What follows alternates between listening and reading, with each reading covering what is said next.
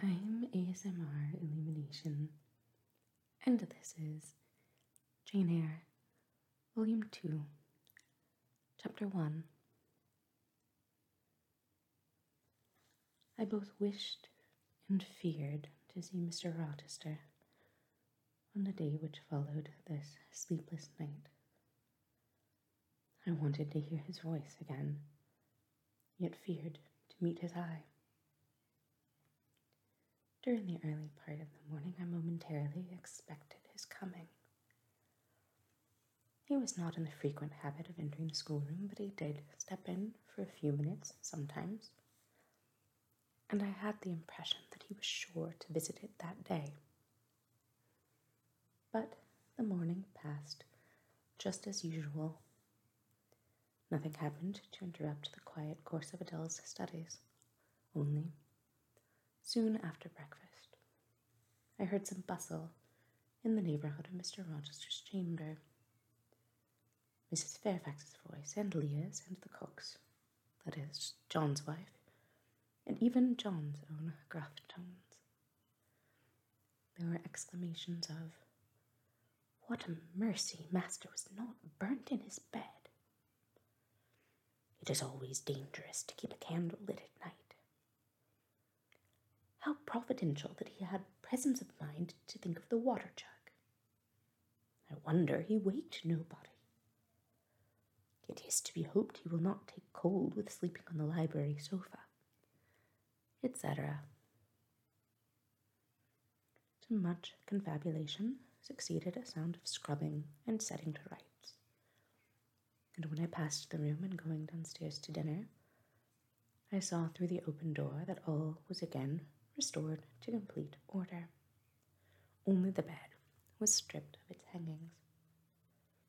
Leah stood up in the window seat, rubbing the panes of glass dimmed with smoke. I was about to address her, for I wished to know what account had been given of the affair. But on advancing, I saw a second person in the chamber. A woman sitting on a chair by the bedside and sewing rings to new curtains. That woman was no other than Grace Poole. There she sat, staid and taciturn looking as usual, in her brown stuff gown, her check apron, white handkerchief, and cap. She was intent on her work, in which her whole thoughts seemed absorbed. On her hard forehead and in her commonplace features was nothing, either of the paleness or desperation one would have expected to see marking the countenance of a woman who had attempted murder, and whose intended victim had followed her last night to her lair, and, as I believed, charged her with the crime she wished to perpetrate. I was amazed, confounded. She looked up while I still gazed at her. No start, no increase or failure of color betrayed emotion, consciousness of guilt, or fear of detection. She said, "Good morning, miss," in her usual phlegmatic and brief manner, and taking up another ring and more tape, went on with her sewing. I will put her to some test, thought I. Such absolute impenetrability is past comprehension. "Good morning, Grace," I said. "Has anything happened here? I thought I heard the servants all talking together a while ago." "Only master has been reading in his bed last night. He fell asleep with his candle lit and the curtains got caught on fire, but fortunately he awoke before the bedclothes or the woodwork caught, and contrived to quench the flame with the water in the ewer." "A strange affair," I said in a low voice. Then, looking at her fixedly, "Did Mr. Rochester wake nobody? Did no one hear him move?" She again raised her eyes to me, and this time there was something of consciousness in their expression. She seemed to examine me warily. Then she answered, "The servants sleep so far off, you know, miss. They would not be likely to hear. Mrs. Fairfax's room and yours are nearest to master's." But Mrs. Fairfax said she heard nothing. When people get elderly, they often sleep heavy. She paused, and then added with a sort of assumed indifference, but still in a marked and significant tone, "But you are young, miss, and I should say a light sleeper. Perhaps you may have heard a noise." "I did," said I, dropping my voice so that Leah, who was still polishing the panes, could not hear me. "And at first I thought it was Pilot. But Pilot cannot laugh, and I am certain I heard a laugh, and a strange one." She took a new needleful of thread, waxed it carefully, threaded her needle with a steady hand, and then observed, with perfect composure, "It is hardly likely master would laugh, I should think, miss, when he was in such danger. You must have been dreaming." "I was not dreaming," I said, with some warmth, for her brazen coolness provoked me. Again she looked at me, and with the same scrutinizing and conscious eye. "Have you told master that you heard a laugh?" she inquired. "I have not had the opportunity of speaking to him this morning." "You did not think of opening your door and looking out into the gallery?" she further asked. She appeared to be cross-questioning me, attempting to draw from me information unawares. The idea struck me that if she discovered I knew or suspected her guilt, she would be playing off some of her malignant pranks on me. I thought it advisable to be on my guard. "On the contrary," said I bolted my door." "Then you are not in the habit of bolting your door every night before you get into bed?" Fiend! She wants to know my habits, that she may lay her plans accordingly. Indignation again prevailed over prudence. I replied sharply, "Hitherto I have often omitted to fasten the bolt. I did not think it necessary. I was not aware any danger or annoyance was to be dreaded at Thornfield Hall.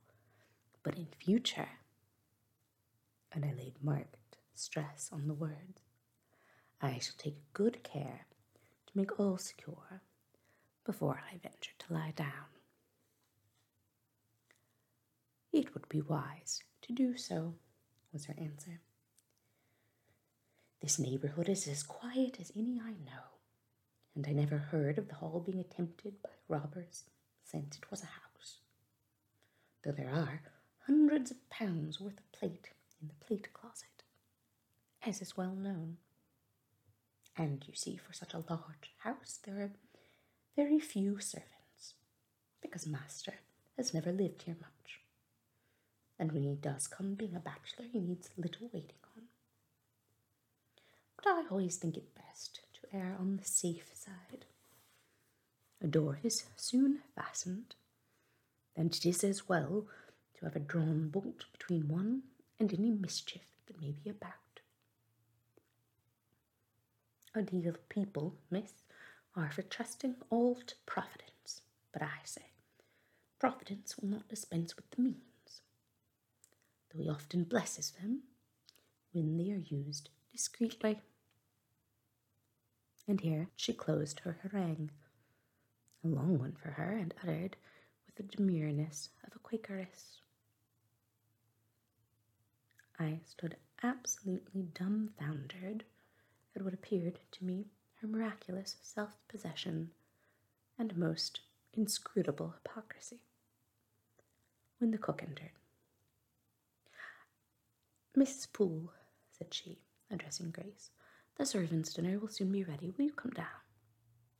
"No, just put my pint of porter and a bit of pudding on a tray, and I'll carry it upstairs. You'll have some meat. Just a morsel and a taste of cheese, that's all.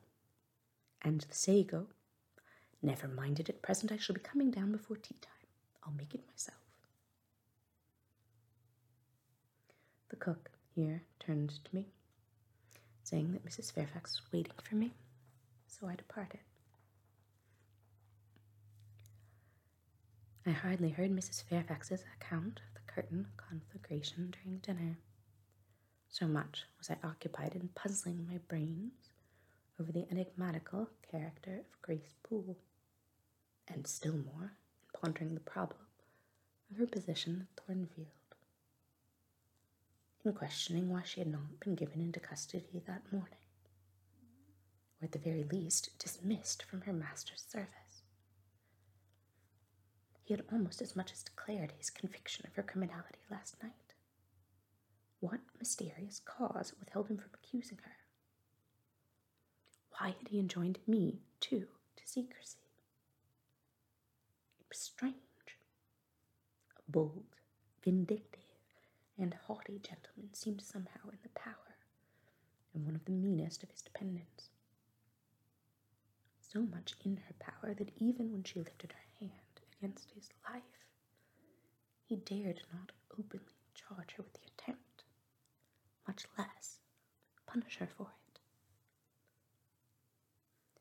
Had Grace been young and handsome, I should have been tempted to think that tenderer feelings than prudence or fear influenced Mr. Rochester in her behalf. But hard-favoured and matronly as she was, the idea could not be admitted. Yet, I reflected, she has been young once. Her youth would be contemporary with her master's. Mrs. Fairfax told me once she had lived here many years.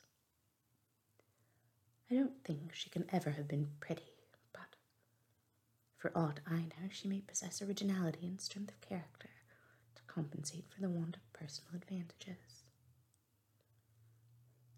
Mr. Rochester is an amateur of the decided and eccentric. Grace is eccentric, at least. What if a former caprice, a freak very possible to a nature so sudden and headstrong as his, has delivered him into her power, and she now exercises over his actions a secret influence, the result of his own indiscretion which he cannot shake off, and dare not disregard. But having reached this point of conjecture, Mrs. Poole's square, flat figure and uncomely, dry, even coarse face occurred so distinctly to my mind's eye that I thought, no, impossible. My supposition cannot be correct yet, suggested the secret voice which talks to us in our own hearts. You are not beautiful either, and perhaps Mr. Rochester approves you. At any rate, you have often felt as if he did, and last night. Remember his words. Remember his look. Remember his voice. I well remembered all. Language, glance, and tone seemed at the moment vividly renewed. I was now in the schoolroom. Adele was drawing. I bent over her and directed her pencil. She looked up with a sort of start. "Qu'avez-vous, mademoiselle?" said she. "Vos doigts tremblent comme la feuille, et vos joues sont rouges, mais rouges comme des cerises." "I am hot," Adele was stooping. She went on sketching. I went on thinking. I hastened to drive from my mind the hateful notion I had been conceiving respecting Grace Poole. It disgusted me.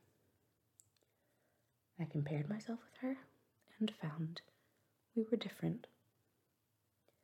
Bessie Levin had said I was quite a lady, and she spoke truth. I was a lady. And now I looked much better than I did when Bessie saw me. I had more colour and more flesh, more life, more vivacity, because I had brighter hopes and keener enjoyments. Evening approaches, said I as I looked towards the window. I have never heard Mr. Rochester's voice or step in the house today, but surely I shall see him before night. I feared the meeting in the morning, now I desire it, because expectation has been so long baffled that it has grown impatient. When dusk actually closed, and when Adele left me to go and play in the nursery with Sophie, I did most keenly desire it. I listened for the bell to ring below. I listened for Leah coming up with a message. I fancied sometimes I heard Mr. Rochester's own tread, and I turned to the door expecting it to open and admit him. The door remained shut. Darkness only came in through the window. Still it was not late. He often sent for me at 7 and 8 o'clock, and it was yet but 6. Surely I should not be wholly disappointed tonight when I had so many things to say to him. I wanted again to introduce the subject of Grace Poole and to hear what he would answer. I wanted to ask him plainly if he really believed it was she who had made last night's hideous attempt, and if so, why he kept her wickedness a secret. It little mattered whether my curiosity irritated him. I knew the pleasure of vexing and soothing him by turns. It was one I chiefly delighted in, and a sure instinct always prevented me from going too far. Beyond the verge of provocation, I never ventured. On the extreme brink, I liked well to try my skill. Retaining every minute form of respect, every propriety of my station, I could still meet him in argument, without fear or uneasy restraint. This suited both him and me. A tread creaked on the stairs at last. Leah made her appearance, but it was only to intimate that tea was ready in Mrs. Fairfax's room. Thither I repaired, glad at least to go downstairs, for that brought me, I imagined, nearer to Mr. Rochester's presence. "You must want your tea," said the good lady as I joined her. "You ate so little at dinner." "I am afraid," she continued, "you are not well today. You look flushed and feverish." "Oh, quite well. I never felt better." "Then you must prove it by evincing a good appetite. Will you fill the teapot while I knit off this needle?" Having completed her task, she rose to draw down the blind which she had hitherto kept up, by way, I suppose, of making the most of daylight, though dusk was now fast deepening into total obscurity. "It is fair tonight," said she, as she looked through the panes, "though not starlight. Mr. Rochester has, on the whole, had a favourable day for his journey." "Journey? Is Mr. Rochester gone anywhere? I did not know he was out." "Oh, he set off the moment he had breakfasted. He is gone to the Leahs, Mr. Eshton's place. 10 miles on the other side Millcote. I believe there is quite a party assembled there. Lord Ingram, Sir George Lynn, Colonel Dent, and others." "Do you expect him back tonight?" "No, nor tomorrow either. I should think he is very likely to stay a week or more. When these fine, fashionable people get together, they are so surrounded by elegance and gaiety, so well provided with all that can please and entertain, they are in no hurry to separate. Gentlemen especially are often in request on such occasions, and Mr. Rochester is so talented and so lively in society that I believe he is a general favourite. The ladies are very fond of him, though you would not think his appearance calculated to recommend him particularly in their eyes, but I suppose his acquirements and abilities, perhaps his wealth and his good blood, make amends for any little fault of look. Are there ladies at the Lais? There are Mrs. Eshton and her 3 daughters, very elegant young ladies indeed. And there are the Honourable Blanche and Mary Ingram, most beautiful women, I suppose, indeed. I have seen Blanche 6 or 7 years since, when she was a girl of 18. She came here to a Christmas ball and party Mr. Rochester gave. Oh, you should have seen the dining room that day, how richly it was decorated, how brilliantly lit.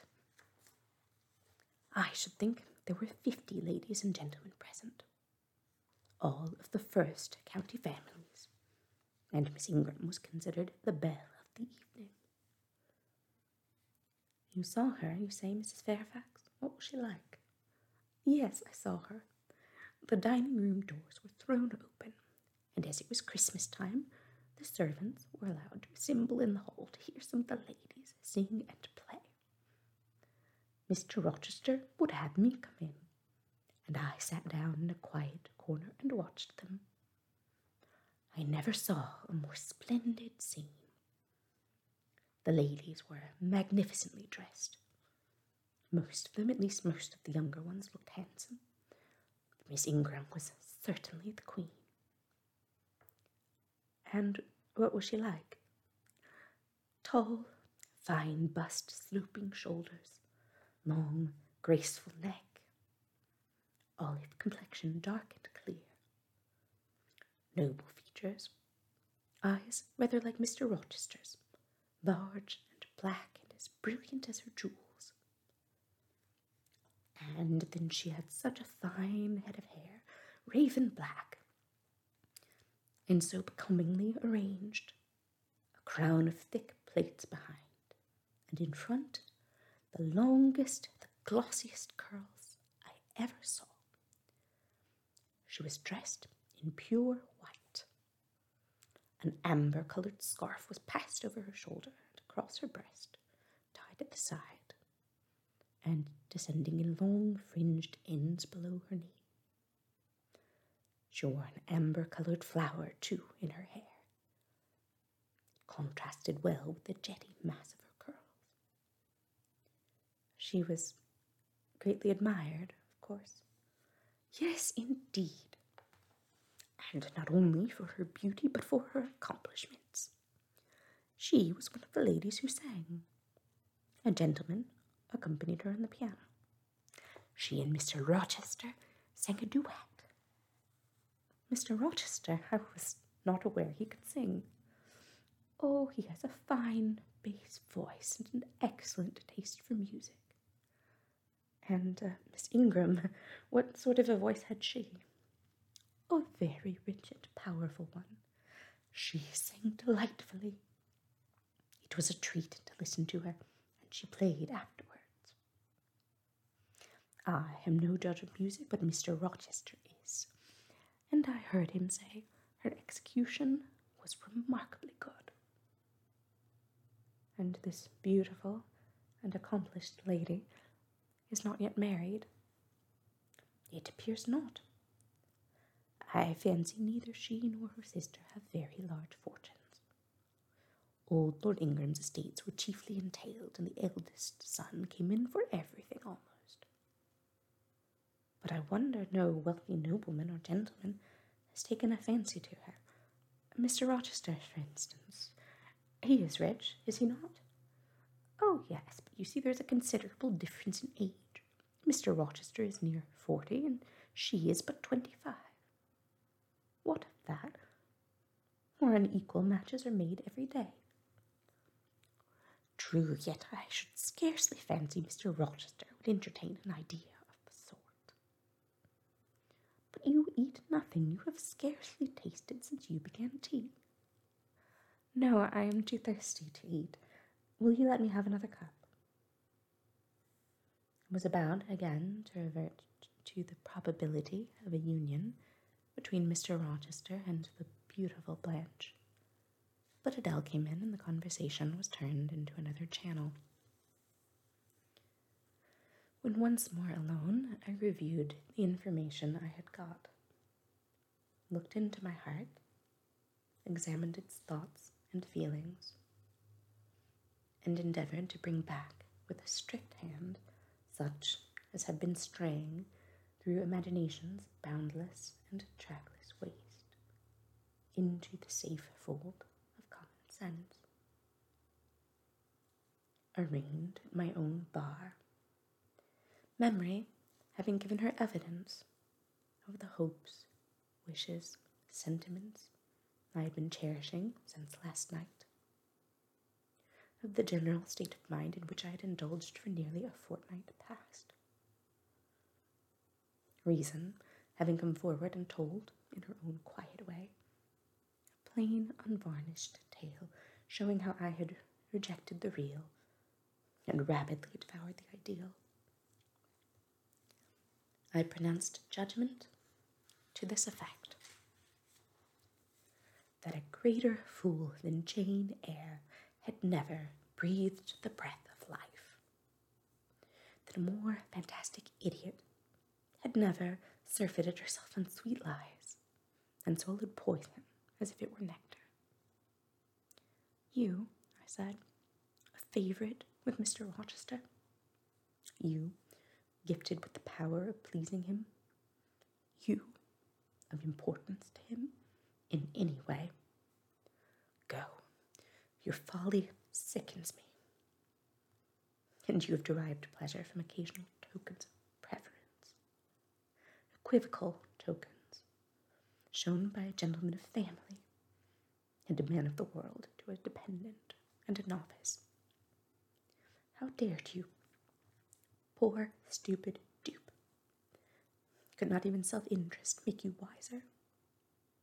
You repeated to yourself this morning the brief scene of last night. Cover your face and be ashamed.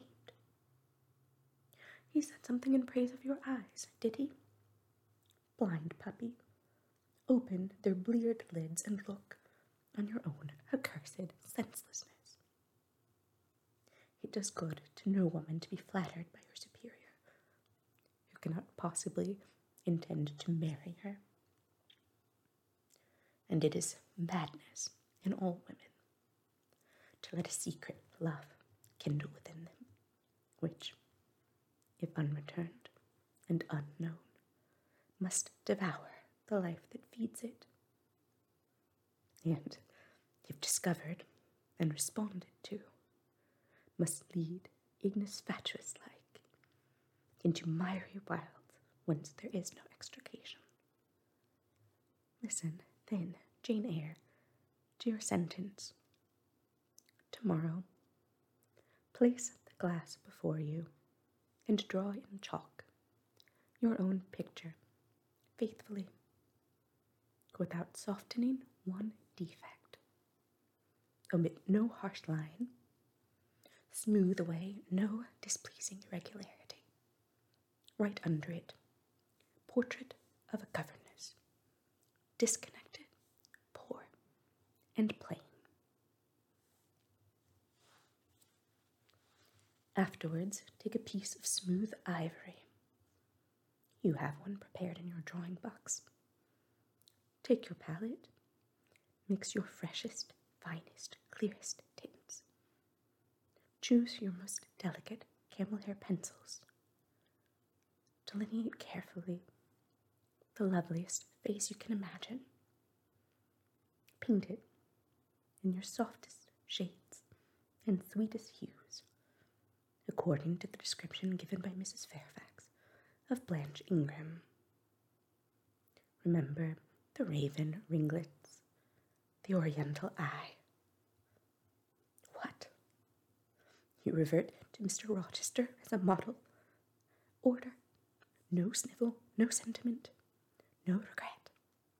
I will endure only sense and resolution. Recall the august yet harmonious lineaments, the Grecian neck and bust. Let the round and dazzling arm be visible and the delicate hand. Omit neither diamond ring nor gold bracelet. Portray faithfully the attire, aerial lace and glistening satin, graceful scarf and golden rose. Call it Blanche, an accomplished lady of rank. Whenever in future you should chance to fancy Mr. Rochester thinks well of you, take out these two pictures and compare them. Say, Mr. Rochester might probably win that noble lady's love if he chose to strive for it. Is it likely he would waste a serious thought on this indigent and insignificant plebeian? I'll do it, I resolved, and having framed this determination, I grew calm and fell asleep. I kept my word. An hour or two sufficed to sketch my own portrait in crayons, and in less than a fortnight I had completed an ivory miniature of an imaginary Blanche Ingram. It looked a lovely face enough, and when compared with the real head in chalk, the contrast was as great as self-control could desire. I derived benefit from the task. It had kept my head and hands employed, and had given force and fixedness to the new impressions I wished to stamp indelibly on my heart.